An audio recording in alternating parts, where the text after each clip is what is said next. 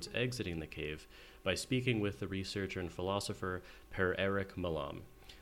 Per is a researcher at the University of Gothenburg, and he's currently working on a project called The Limits of Forgiveness, which is funded by the Swedish Research Council.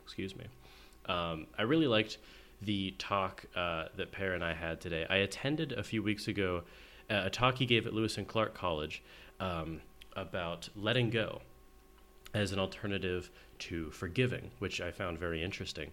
And so I reached out and got him on the show. As well as letting go and forgiveness, Per also studies free will, agency, and moral responsibility, which I'm very interested in as well. So without further preamble, please enjoy my talk with Per-Erik Malam. Before we get started, I just want to say thanks for doing this. I really appreciate it. Oh, yeah, of course. My pleasure.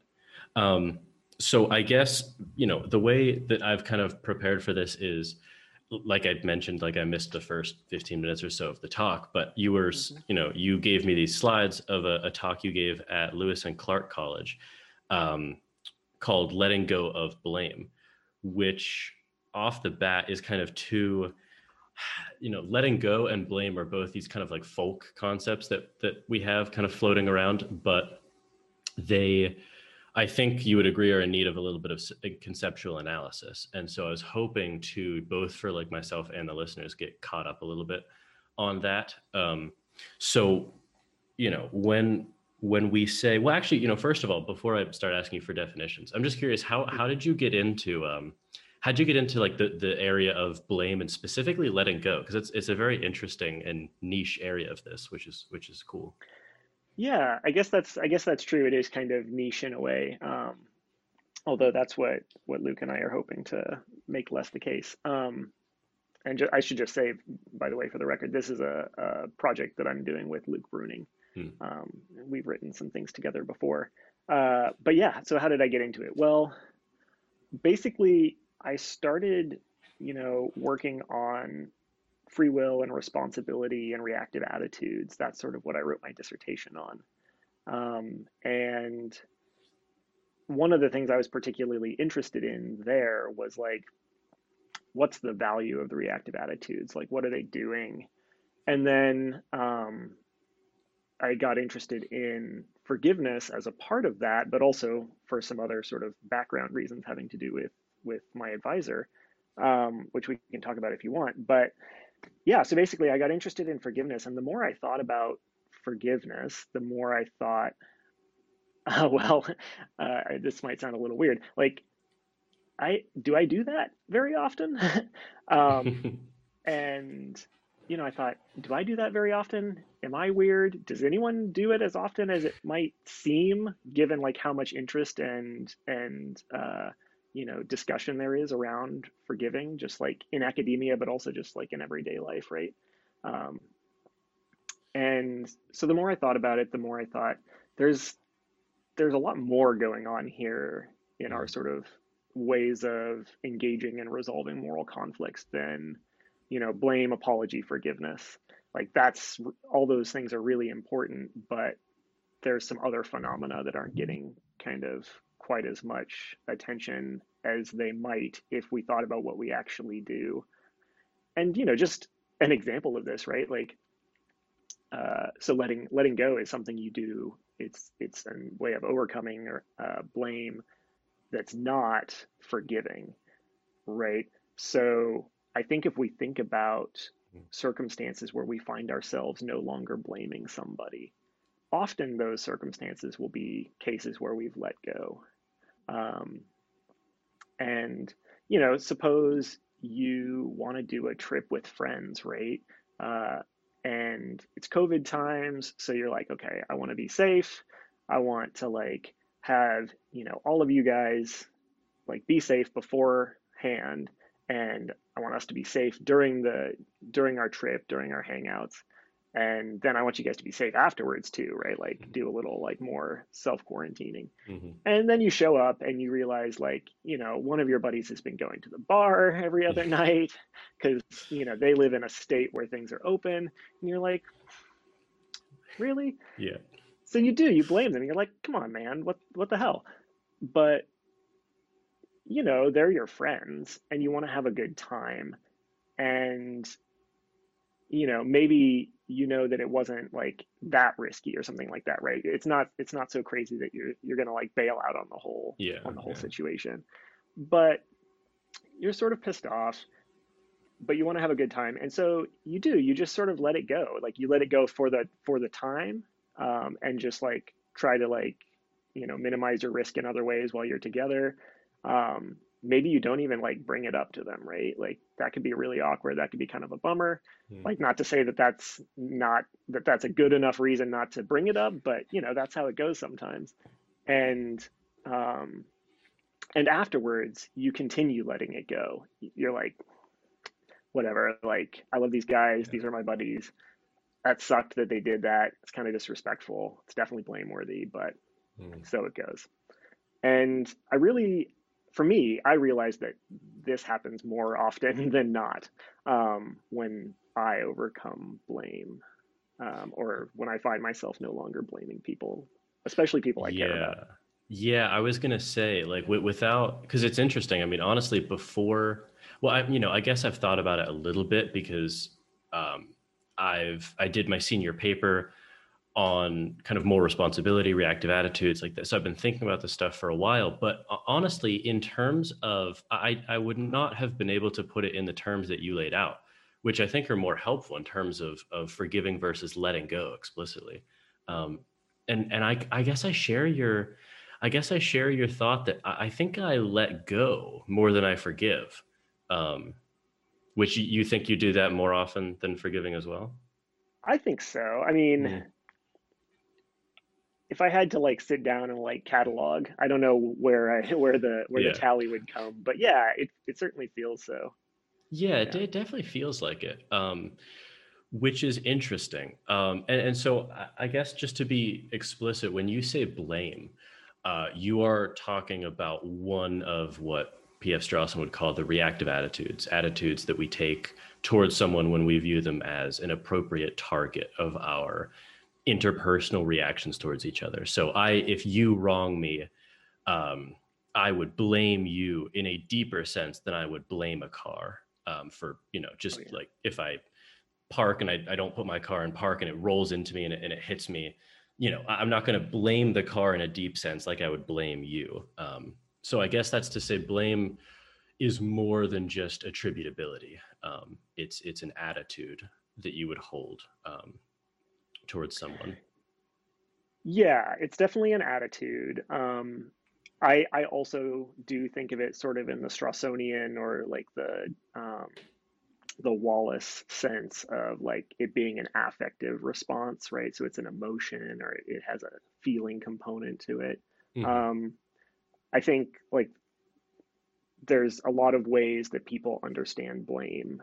I think what a lot of those are trying to capture like what are you doing over and above like appraising someone negatively or appraising someone as having failed morally, Hmm. uh, right? And like some people try to capture that with like additional judgments, others with like what are you disposed to do, or how is your behavior going to change? I think the best account is affective, yeah. So I think what you're Yeah. doing when you blame someone is you're having an affective attitude towards them, like anger or contempt or something. Yeah. Hmm. I mean, I think I agree with you because you could act, from like a consequentialist standpoint, you could act the exact same way towards someone, but you could, from the third person perspective, it's indistinguishable, at least potentially, whether you're blaming them or not. Um, as opposed to maybe treating them with some sort of like kind of a social quarantine, view on them.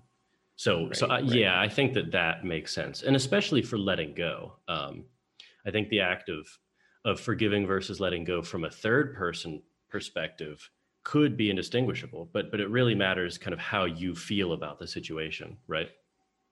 Yeah, definitely. So it could be indistinguishable from a third person perspective, like someone, viewing me and my buddies on vacation might be like, oh, he forgave them. Hmm. And they'd be reasonable in assuming that maybe. But yeah, the big difference is internal. But it's not just internal, right? It's something that a third person could figure out. They could be like, so, like, do you view them differently than you did before? And um, you might say, I mean, no.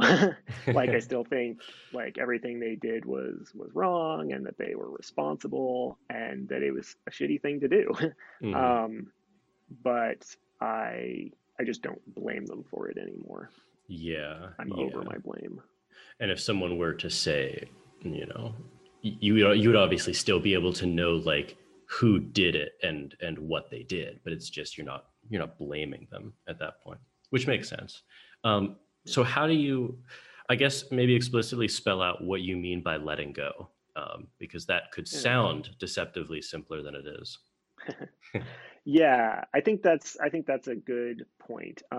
It can seem simple when actually it's not as simple as it might seem. So, the core is just you're overcoming blame, but I think that the more you sort of think about it, and the more you think of it as a practice and not just something that happens passively, uh, it looks like it needs more of an account. It needs more of a positive story about it, in the same way that we give a positive story about forgiveness. And so, with forgiveness, I'm partial to a story in terms of reasons, right? I think the best way to describe what forgiveness is to say, what are the reasons for which we overcome blame? Hmm. Um, and I think that that's the best way to characterize letting go as well, is in terms of the reasons you have to let go of blame, right? So I think the main kinds of reasons that strike me as reasons to let go, as opposed to reasons to forgive, for example, are overriding reasons, right? So these are reasons where um, you say, it's just not worth it to blame because there are these costs to doing so. And there are always costs to blaming, right? Blaming doesn't feel good. Um, and there are various other costs as well. But it's a reason to let go when those costs are particularly burdensome or, uh, painful or whatever, right? So, like, um, blame can be painful when it's directed at someone you care about and you're sort of torn, right? Like, you think they did something bad, something wrong, but at the same time, like, it sucks to like feel negatively towards someone you care about. Um, there are other ways in which blame can be burdensome. It Hmm. can be burdensome to kind of hold someone to account, right? That's part of what you're doing when you blame, is you're holding someone to account. And, in the example I gave earlier, right? Like, one of the reasons we don't do it when we're hanging out with our friends and they do sort of minor or even sort of like moderate wrongs is it sucks to hold them to Hmm. account, to be like, even if you've got a good relationship, it sucks to sort of like put everything on hold and be like, nah, dude, stop doing Yeah. this. Yeah. And again, that doesn't necessarily justify that. Like, sometimes you need to put the hold on, um, but but that's the reason why we don't do it, is because Hmm. it's burdensome. So I think that's one kind of reason for letting go. Yeah. Um, I was just gonna say, I wonder. I was curious if you kind of share my intuition here. I feel like it's always a little bit of an emotional cost to blame, even if it's not people close to you. That there is some sort of like a gravity to it, in that sense. yeah, I think that's right. I mean, so one way to characterize this might be like, people often talk about like the sting of blame, Mm. and that's sort of the hostile, sort of other directed part. That's negative. That's what makes it bad for other people, for the targets of blame. But yeah, it has a gravity. It has a significance Yeah. for yourself as well. I mean, part of this comes if you accept a sort of affective account of blame, right? Like, blaming is a negative emotion, among Hmm. other things. And negative emotions aren't good, they're negative. Um, so, it's not to say they're not important, it's not to say they're not valuable, but they don't feel good. Yeah. Yeah, yeah, Yeah, the only kind of I don't think this is an exemption, but I was thinking about something like sports, where where, you know, let's say like I used to play like hockey in high school, and it, you know, say a teammate of mine gets kind of like, you know, illegally hit, right? And it like I, you know, I kind of feel like this well up of like anger and blame. And like that, I guess that can be kind of motivating, you know, if I direct it well, you know, not take a penalty back, but just kind of maybe channel that into just playing as hard as I can. And maybe, you know, I don't know. I'm hesitating to say that that's an exception, though. It seems like there's still like there's a weight to that blame, but it's just I can kind of manage to redirect that into a positive outcome. Yeah, I think that's definitely right. And maybe the way I'd put it is that, you know, like so many things in life, right? Uh, there's a positive feature that threatens to be a negative feature, right? So like Mm, I think sports is a fantastic example, and that the example you gave just rings really true to me from my time playing soccer. mm, But yeah, so you know, you can imagine two scenarios where the same blame serves sort of different purposes. One, you do effectively channel it. You know, hmm. you use it to like play a little harder, play a little more aggressively, like um, you know, control the ball or the puck or whatever better, make plays happen. But you can imagine another scenario where that's what you're trying to do, but it overwhelms you.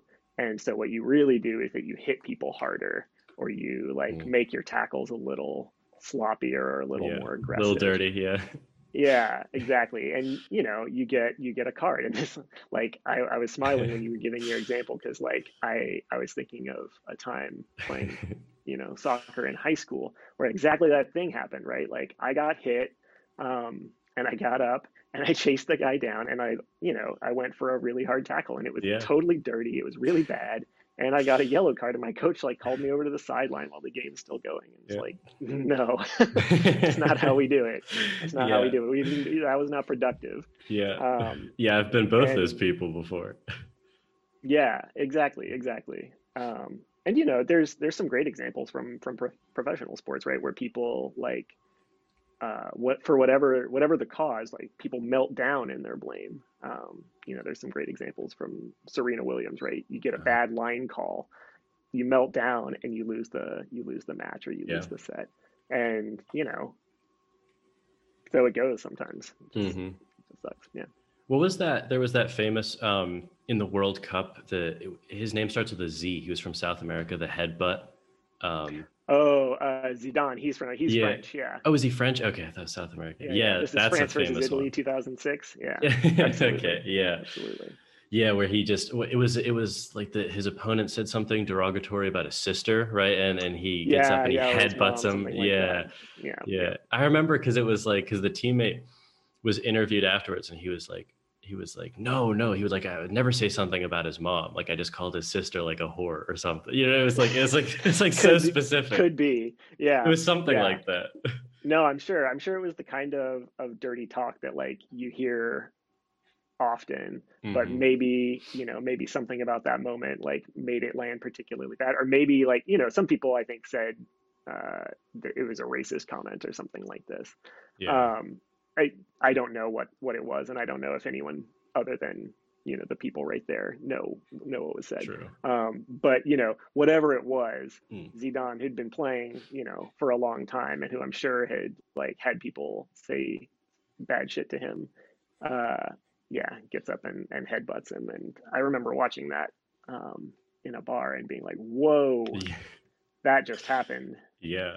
Yeah, There's like a statue of the headbutt, I think, dedicated to somewhere in is that right? France. Oh my I think God! so, yeah. But Oh like, I wow. guess it's, you know, this is like, I guess you could imagine this as like kind of a tension between letting go, because you can't like that seems like it's a clear instance in which forgiveness isn't really on the table. Like you don't have time to kind of just, you know, work out the forgiveness. So you have a choice between letting go and not holding on. Um, Mhm.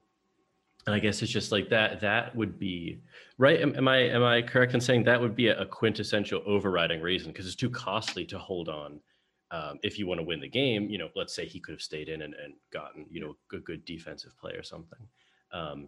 Yeah, I think that's a quintessential case. I think there's going to be different kinds of this is going to Mhm. be a weird thing to say. I think there are different kinds of quintessential cases. I think, there's going to be cases where it's all in the moment.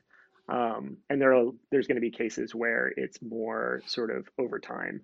Mhm. But I think, yeah, that's an excellent example. It's a quintessential example of a sort of in the moment time where, you know, if you've been playing for a long time, if you're used to these kinds of scenarios, you're going to say to yourself, this is a moment for letting go. In the same way that, like, I think in a lot of sports, right, you sometimes have to say to yourself, this is not a moment to like blame myself for this Mhm. like mistake I just made. That's less about moral blame. It's about non-moral blame. But like, Yeah. this is a time when I need to like concentrate and not get in my own head about like having missed that shot or whatever. Yeah. Yeah. Just kind of don't fall into like the sunk costs or whatever. Like you missed it. Right, Now just, right. Move it on. yeah, Yeah. exactly. And then I guess your previous example then about the friend who doesn't quarantine before a trip could be one of more of a long-term example. Like you have kind of 2 weeks with them on the trip or whatever, and you have a few minutes of deliberation. You're about to get into the car or the plane or whatever, like with them, and you're just like, okay, like, look, what am I going to do? Ruin the trip right now? Like, I just, if I'm going to go on it, I might as well go on it and not need to hash this out on the car ride there. Right. Um, Exactly. Yeah. yeah, That's sort of what I was thinking. Yeah. that makes sense. That makes sense to me. So I'm curious for the because this is the first kind of reason to let go. So is the too costly? Is that going to be spelled out for you uh, only in terms of consequentialist reasonings, whether it's kind of even just maybe personal or selfishly or on a larger scale? I mean, I'm partial to consequentialism, so like I want to say yes, but there's Hmm. nothing essential to the story of letting go, or the overriding reasons to let go that needs to be understood in that way, right? So like, I think that thinking about overriding this is sort of like puts you in a consequentialist frame of mind, maybe. Hmm. And this kind of reason to let go really is about comparing like the different costs and benefits. But there's no reason why you can't think of it in moral terms that are a little bit broader, Hmm. right? So like, I think that there's a kind of overriding reason that is just moral reasons of a more general sort, right? So like, um, I might want to uh, I might want to overcome blame and let go, not for my own benefit, but for someone else's benefit, Hmm. just because that seems like the compassionate thing to do, right? Like they did me wrong, in, let's say, in some moderate way, but you know that sort of blaming or continuing to blame them will just be sort of devastating to them, Hmm. right? Maybe they, I don't know, are particularly sensitive to blame, or maybe they don't have a lot of like, supportive people in their life, and you're one of them. There's all sorts of things you might think of, and there, like, you could put that in consequentialist terms. You could say like, I should overcome blame because like the downside to me is less than the benefit to her or something like that. But I think it's more natural just to think of it in terms of like being compassionate, and you Hmm. have a good moral reason to be compassionate in that kind of circumstance. Yeah, something like competing virtues, where there's like the virtue of really correcting this behavior, kind of like we got to deal with this now, versus the virtue of just preserving kind of the goodness of a situation for everyone involved, something like that. It's just more about Yeah, competing goods rather than um, anything wrong. yeah, Yeah. yeah. But I mean, I just think any sort of plausible moral theory should be able to spell out what's going on in an overriding reasons Hmm. case. Yeah, that makes sense. Yeah, I was thinking about that because you juxtapose letting go to forgiving, um, in that. Well, I don't maybe spell this out further, because there's an aspect of letting go that you mentioned in the talk where you don't view the act as blameworthy, but you still view the person as blameworthy. Do I have that right? Um, yeah. Well, so I think the right way to think about blameworthiness is that a person is blameworthy for an act, right? Hmm. So it doesn't make much sense to say that acts are blameworthy without any persons involved, Hmm, and those sure. persons need to be moral agents and morally responsible. Um, but yeah, I think that it's important that people are blameworthy for acts. You know, Hmm. I also don't think it's not nonsensical like the other thing, but it to me it strikes me as a little strange to say that someone's just blameworthy as a person. Hmm. um, I mean, you can be blameworthy for your acts, you can be blameworthy for your character traits, Hmm. but just like a blameworthy person doesn't quite make sense to me. Could you, what if you were using that as sort of a surrogate for just saying they were morally responsible? Like they were, you could almost say that they were Yeah, blameworthy if they were to do something that would be incurring of blame. I mean, it's a yeah, weird, sure. yeah, Sure. Like if you could say a person is a morally responsible agent. Yeah. yeah, And that when yeah. they do bad things, they're a blameworthy agent. Hmm. Yeah. Okay. But again, they're blameworthy in virtue of the stuff they do or don't do Hmm. or what have you. Yeah. Yeah, yeah. You'd have to do something to even have kind of the possibility of blame on the table. Yeah, or you'd have to, you know, fail to do something that you should have done. Yeah, yeah. And that's where like character traits come in, right? Like if you are sort of a liar, you know, you're a habitual liar, like that might be something you're blameworthy for also, not trying not to be a liar or trying to like lie less, things like Hmm. that. Hmm. That makes sense. Um, okay, so those would be overriding reasons, and then you have Mhm. a another called resignation reasons. Yeah, yeah, good. So yeah, a second category of reasons to let go are resignation reasons.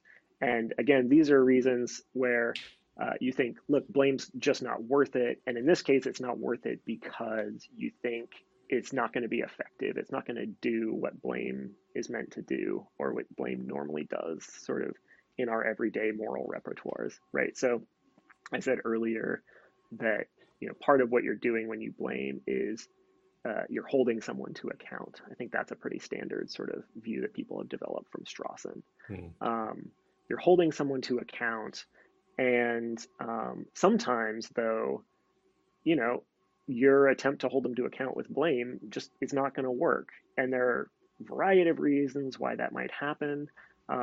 You know, I think Luke and I call them fragile contexts. There's a variety of kinds of ways in which a context can be fragile such that your blame's not going to land. It might be that, you know, simple stuff, right? Like people are oblivious, right? Hmm. The person doesn't realize they've done anything wrong, or they're defensive, Yeah. where, you know, when you call them out, they're just like not having it. And, you know, the reaction is sort of a return accusation or something like that. They're just not engaging with you as a blamer. They're not taking they're not taking you seriously. They're not taking the accusation seriously, or they're just rejecting it. Hmm. So those are some sort of basic ways in which blame may not land. But then there are also some more complex ways in which blame might not be effective, where you might have a resignation reason to let go. So one might be sort of cross-cultural circumstances where you're just not sure, right? Like whether you and the other person share enough moral ground um, to sort of have the blame.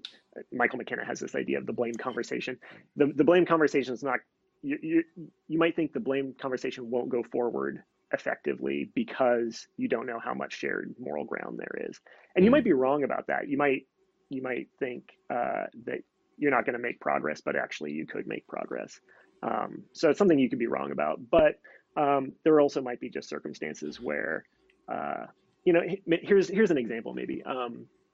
I think this often happens in conversations about vegetarianism or veganism, right? Where like, you know, sometimes you have a conversation where people are like, I understand where you're coming from. I disagree with you about this, this, and this. So that's why I'm not going to be a vegetarian. That's a totally reasonable kind of circumstance. And it's a circumstance where your blame is going to land, and then you're going to get a justification as a reason why you shouldn't blame them, right? So someone who has what they think is a good justification for eating meat. If I say you shouldn't eat meat, and I think that was really shitty that you ordered that hamburger, they might then give me their justification, and I should stop blaming them if I think it's a good justification. And even if I don't think it's a good justification, but I think that they're taking the issue seriously. But then there might be another circumstance, right, where like you say, I think it's wrong to eat animals. We shouldn't be like ordering meat at this meal. And the person's like, I just don't buy into the idea that animals deserve moral concern whatsoever.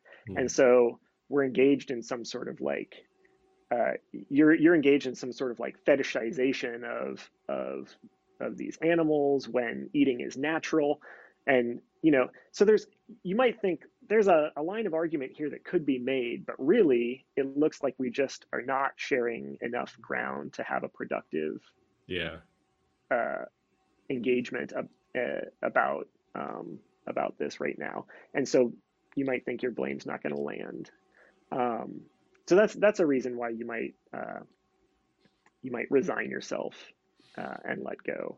I mean, I'm a little bit unhappy with that example. I think I could have spelled that out better. Maybe here's another example. This is something that actually happened to me. So I once went with my partner to the house of a friend of hers, and while we were there, the mother of this family made this wonderful dinner, and it was incredible. And as we sat down to eat, we realized that what was going to happen was that the father in the family would sit and eat with us, with the kids, and the mother would continue serving us, and she would eat by herself later. And I thought to myself, I don't like that. I think that's not a great sort of set of gender norms to have.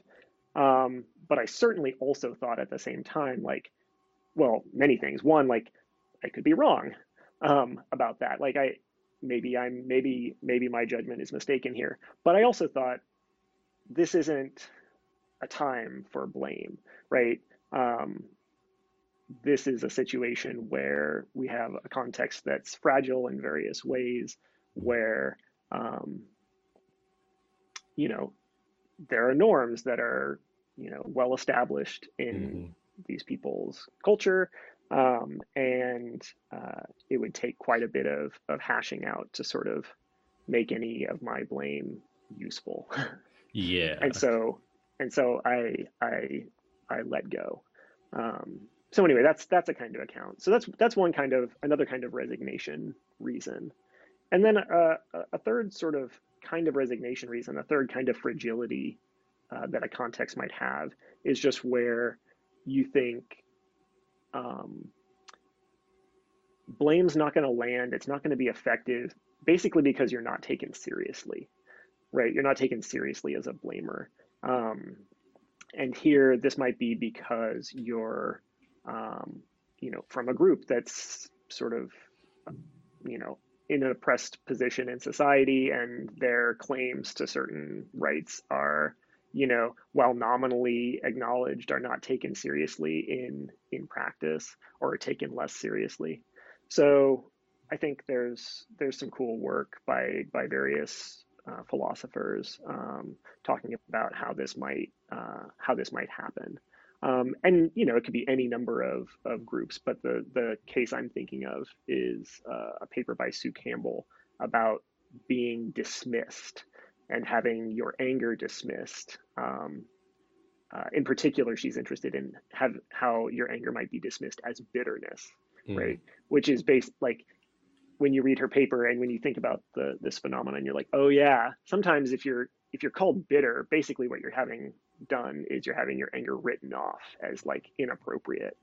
So you can imagine circumstances like that, right, where you think your blame's not going to land because you're not taken seriously as Hmm. a claimant. Yeah, and I feel like there can also be sort of blending cases between a lot of these. So like one that sprung to mind during your original talk was, for instance, my one set of grandparents are extremely religious, like extremely conservative Christians. And when I was younger, because I was brought up in like an evangelical community too, and when I was younger, I used to kind of like hash more of this kind of stuff out with them, right? Because like just young, you have the energy for that, um, and you actually are naive enough to think that like your blame will connect.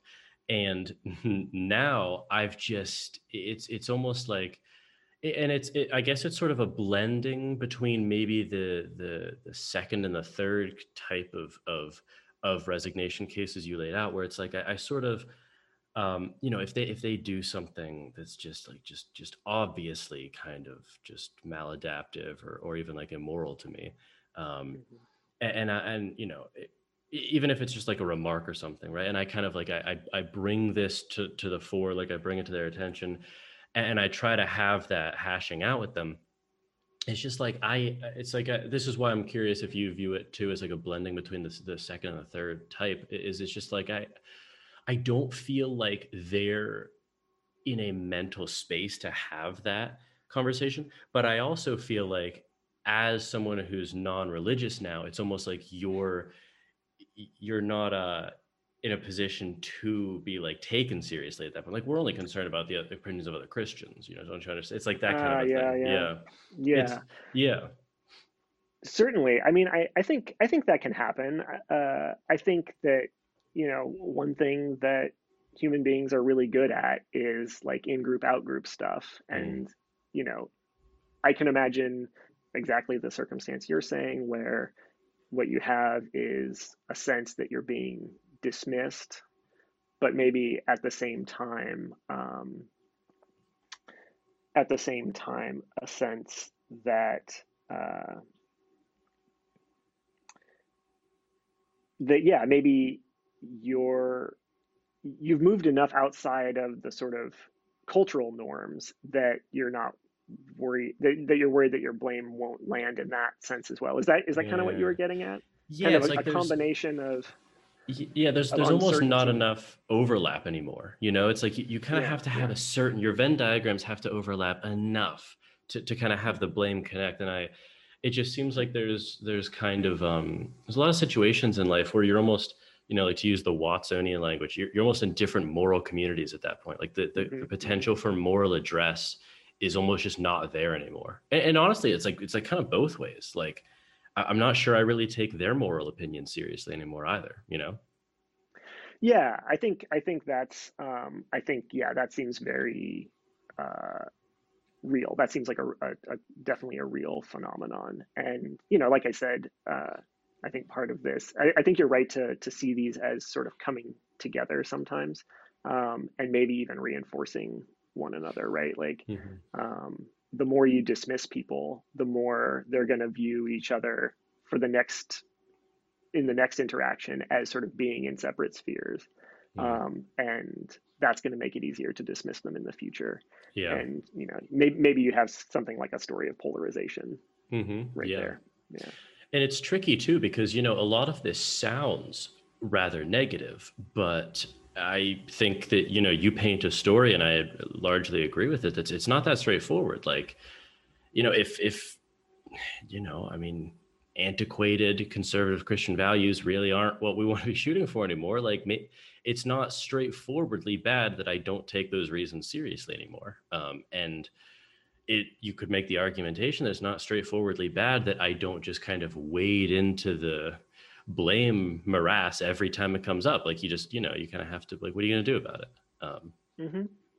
Yeah, I think that's right. I mean, at the most basic level, there's a sort of question of like where you want to spend your Hmm. both emotional and sort of cognitive energy. And, I think this probably isn't helpful for polarization, but at a certain point, you have to sort of say, I'm not going to engage with these people in this way.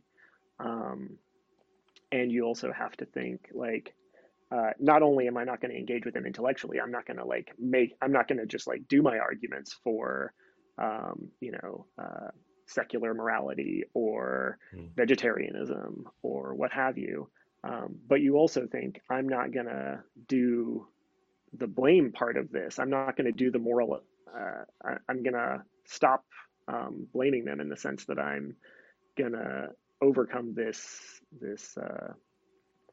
anger that I have or this contempt that I have. I'm gonna let go of blame, in addition to sort of not engaging intellectually. Yeah, I think that that's right, and I think that there are good reasons for doing it. Um, but I also think that, you know, one thing I want to emphasize, right, is that I think letting go is valuable, not just because, you know, not just for because our relations can break down, but just because it's a way of dealing with a world that already exists in a particular way, right? And I think that that's an important thing to recognize when we're talking about how we deal with moral conflicts. You know, there's always been moral conflicts. There's always going to be moral conflicts, and there's always going to be reasons to let go and reasons to forgive. Um, and you know, sometimes you'll have the one, and sometimes you'll have the other. And I think, you know, in any sort of non-ideal world, you're going to have reason to let go sometimes, and that's going to be both valuable and even, you know, good or virtuous to do. It can be not just sort of a second best. It can be the best thing available and even the right thing to do. So Yeah, I want to make sure that that's clear as well. yeah, definitely. Because I mean, you know, just kind of like introspecting on it, it honestly seems like letting go is often the required thing to keep some relationships intact. You know, at least sometimes. Like you couldn't exist in a state of like always letting go, but for certain scenarios, it seems like, I mean, at least for me, you know, in my interpersonal relationships, it does seem like letting go plays a crucial role in just like, I mean, you can't kind of just get to the bottom of everything, you know. I mean, on both Mhm. sides of any relationship, you do just have to let go sometimes. Yeah, I think that's right. I think that's right. And you know, maybe this is an opportunity to mention one last kind of reason. I didn't really talk Mm, about this in the talk, yeah. but it's something that Luke and I discuss in the paper, and that's that, sometimes. So here's a third type of reason you might have to let go, and that's a sort of what we call alignment reasons, Mm, and that might be something like you let go of blame not because you've gotten an apology and the person has sort of said, um, you know, yeah, what I did was wrong. Sorry about that. It's not that they've already come back into alignment, but it's that you suspect that they will in some sense in the mm, future, right? So like, or maybe you just have sufficient trust in them as a, you know, as a thoughtful and caring person that even if you don't think they'll necessarily come to the right attitude on this kind of behavior, that, you know, they're a person you want to be friends with, or they're a mm. person you want to be in a relationship with. So I think that's a kind of reason to let go too, and that's not about resignation, and it's not about overriding this exactly. It's more about like you have some faith in the person, you have some trust, you have some sort of shared understanding that allows you to think of yourself as sort of broadly in alignment, Mm, and maybe as you know, likely to come back into alignment in the future, even mhm. without an apology, or even potentially without their recognizing that what they did in this particular case was wrong. Yeah, I was smiling because you made me think of you know, just like, you know, one of my closest friends, you know, when sometimes we just have, you know, just like there's a little like, you know, hitch in the conversation, or like, you know, we're in a group setting and, you know, we're young guys, we kind of rag on each other and stuff. You know, sometimes it goes too far, sometimes it doesn't. And it's funny because like I'm just thinking of, you know, the closest friends I have is there's always that recognition of like when it goes too far, you almost like a lot of the time we don't even apologize because it's like, of course there's no need for it. Like, they know it's like, and when you do apologize, like, oh yeah, like it's like I wasn't even thinking about it anymore. It's almost like you're kind of broadcasting someone's potential or expected forgiveness into the future and then allowing that to kind of percolate back and realize to just let it go. They would forgive if I were to ask.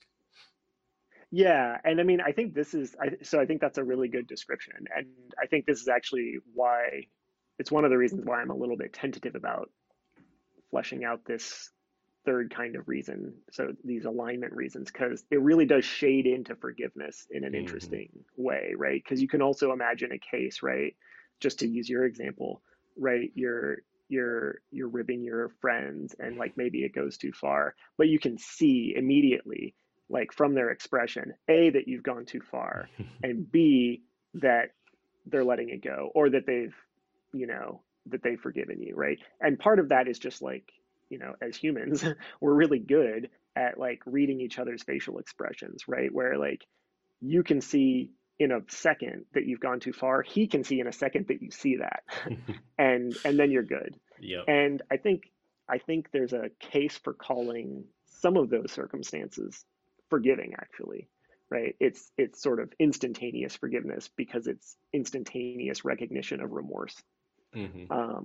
But I think there are also cases where what you have is letting go because you don't see instantaneous remorse maybe, but you you have a sort of trust that there's enough, the person well enough, their character, what you can expect from them, what they care about, and what's important to them morally, things like that, that you can Mm. count on them sort of like understanding later, like and maybe they never come back and say sorry about last night or whatever, but they don't have to. Yeah. So it's something that on the one hand I'm a little bit hesitant about, right? Because there's this sort of fuzzy boundary between the two phenomena. Um, but at the same time, I do think that that's a reason to let go, and the kinds of scenarios we've been describing strike me as real. Hmm. Yeah, it's definitely kind of the softest version of letting go, I would say. But I like the case though. I do like that description of it. Yeah. It's interesting. Um, so I was curious about one because I know we're kind of coming up on the end of the time here, but I was curious about one remark that you made specifically in the presentation. You said, so this is kind of at the end of the talk, and you say, therefore, we need an ethics of letting go. And I was curious what you meant by an ethics of letting go. Yeah, good. That's a great question. So basically, what I have in mind is something parallel to what, in the literature we call an ethics of blame or an ethics of forgiveness, right? So if you think of like these topics as philosophical topics, part of what people are interested in is what you might call the nature of the phenomenon, right? So like the nature of blame, the nature of forgiveness, the nature of letting go. And part of what we're doing in the paper is giving the nature of letting go and contrasting that with the nature of forgiveness. Just, knowing what it is, what the phenomenon is. But once you know what it is, if it's a moral phenomenon, if it's part of our moral lives, then we need an ethics of it in the same way that we need an ethics of lying and an ethics of promising and an ethics of, um, distributive justice, right? An ethics of charity. In the same way, we need an ethics of forgiveness and an ethics of letting go, because these are phenomena, these are practices that we do, and they affect the well-being of other people. They affect whether people can live good lives and flourish. And so when I say we need an ethics of letting go, what I mean is we need to think about when we should and shouldn't do it, basically, Mm-hmm. right? And I think that's important in a way for sort of obvious reasons. If one of the things that I can do by letting go is make my own life go better or worse and make your life go better or worse, then I need to think about when I should let go. And I think it's, we can see this especially clearly if we think about circumstances where we think it's important to keep blaming, right? Mm. Where, we think it's really uh, essential, whether socially or just interpersonally, that this person see, or this group of people see, that blame is the response to this kind of behavior, and that continued blame is the response to this kind of behavior. So, whatever we think those circumstances are, we need to have an ethics of blame to sort of identify those, and an ethics of letting go for knowing when that's an appropriate kind of response. Yeah, because I was thinking about, it seems like it's always available to us to let go. That's kind of a live option for us. And I was thinking about the times where it might be an imperative not to let go, to continue blaming. And and I think it's kind of easy to imagine a lot of those scenarios interpersonally. But I was curious, I mean, do you have any kind of examples on hand of whether it's interpersonal or more societal where you think we ought not let go? Yeah, I mean, I think it's a lot harder in the interpersonal case because even the worst kinds of offenses, you might have good reason to let go. And it might be that your reasons to let go actually are amplified by the the the badness of the offense, right? Mm. The strength of your reason to blame might be uh, the fact that the reason why you have a good reason to blame a lot might also be a good reason and a stronger reason to let go. Um, so I think the interpersonal cases are a little bit harder, right? Like I can imagine someone who, they're treated badly, right, with prejudice or hatred, and that fact is a strong reason for them to blame. But at the same time, it makes the reason to let go stronger too, because that sucks. And if you have no recourse, if you're going to be dismissed, if your blame is going to be dismissed, it might be just as strong a reason to let go. I think the social cases are better. It's a lot easier to come up with a case that's sort of unambiguously one where uh, you have an obligation or an imperative not to let go. And there, I think, you know, any case where the kind of injustice that you're seeing is one that is sort of uh, persisting, frequent, unaddressed, or sort of impervious to to the different ways in which it might get resolved in society. So basically, this is just any circumstance where you think like this is something we have to take a stand on. Mm. So that might be, police violence. Um, it might be, Holocaust denialism or something like that, right? Like you can't let certain things stand unopposed. You can't let people not account for themselves on Mm. certain issues. Um, I think that's a plausible thing to say. Um, yeah, so I don't know. That's the kind of thing that Yeah. comes to mind.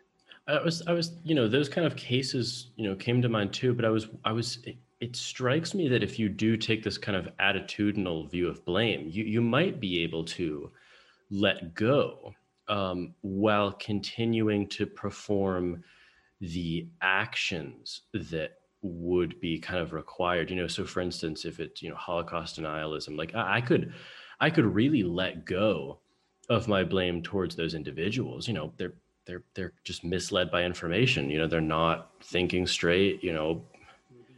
Sure, there's some, just imbalance going on there of some sort, informationally or otherwise. But that doesn't necessarily mean that I would have to kind of stop fighting the misinformation, or donate to counter organizations or reform organizations, or whatever it is. Mm-hmm. I was curious what you thought about that. Yeah, good. That's a good question. I mean, I think there's to a certain degree what I said about interpersonal cases is going to apply. Uh, it can apply in any case, right?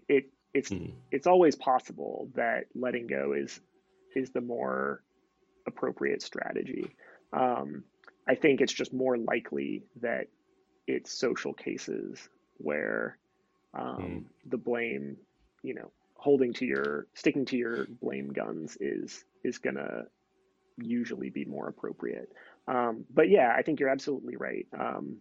There are certainly circumstances where, as an individual, opposed to some practice or some feature of society that you see, um, that yeah, it's best to let go of blame. I certainly feel this a lot about political issues, right? Where, but what I mean by that is things that politicians do, Mm. the actions of politicians. I think simultaneously, the most likely I am to blame in any given day is to blame a politician for something I read about them doing or not doing, Mm. saying or not saying. Um, and at the same time, those are the cases where, for me, I'm most likely to let go because I don't have a, a voice that reaches them. Um, and where the cost to me, like being angry on Facebook all day, is too high, so I let go. So that's certainly the case, um, but yeah, I still do think that it's likely to be social issues, social causes, sort of socio-political problems where letting go is more likely to be wrong. Maybe that's Mhm. the way to put it. Yeah, But of that course, makes sense. none of them are all or nothing. Yeah, yeah, that makes sense to me. I was curious also because there was a question asked about this in your original talk, and it made me think about, and I think you alluded to it a little bit previously, but there's a question of whether letting go is an active or a passive process, and it seems to me like just phenomenologically, I very much can choose to let go. Like I just evaluate the situation. Look, like I should just let this go, and the process of letting go can actually be challenged by this like re-upping almost of kind of the like remembering the thing that made me upset, or just kind of thinking about it more, or even having the impulse to like kind of complain about it to someone else. Mm-hmm. And it's interesting that uh, it's weird. I have the experience both ways. Like sometimes it's actually a very hard process to let go, and I almost have to actively like no, just kind of shut that impulse down to just keep re-upping the blame. And then other Yeah, times I can't even blame. Like I can't even get that intuition up and running. Do you? I think you share those both of those cases. definitely. Yeah, I think certainly it can be the case that letting go of blame is hard in the same way that it can be difficult to forgive, right? Sometimes the blame, it sticks in your mind, you ruminate on it. I think cases of self blame or guilt are really good examples of this, right? Like you do some shitty thing and, it pops into your mind, every day or once a week or something like that, and you find yourself thinking about it. Um, but yeah, at the same time, there are also cases where you might say like you're not even sure you did blame. You can't be certain whether you just didn't blame or whether you let go of blame quickly or forgave quickly for that matter, Hmm. um, because it you just aren't sure what your full reaction was, because you slipped so quickly from one to the next step. Yeah, that seems totally natural as well. Hmm. Um, and I think there are probably lots of circumstances where if you were to say, what did you do in that circumstance? Did you forgive, your friend? Did you let go? Did you blame at all? Yeah. um, I'd say, I don't know. I'm not sure. Yeah. I the the circumstances where I'm not even sure that blame ever kind of like gets in the air, gets off the runway, are often with random people, just with interactions. Like it's weird that sometimes I mean, I'm not a person who really kind of gets like, road rage or anything. It doesn't really register to me, but it's weird that like, I mean, every once in a while I do, it's like, and it's weird. Mm-hmm.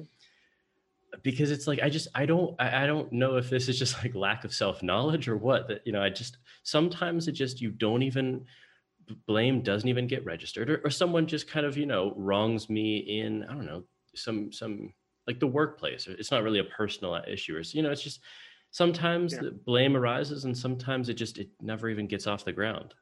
I don't know. It's very odd. Yeah, I think that's right. I think this is why it's important for people who try to give an account of what blame is to sort of explain what the holding against part is, right? Like Hmm.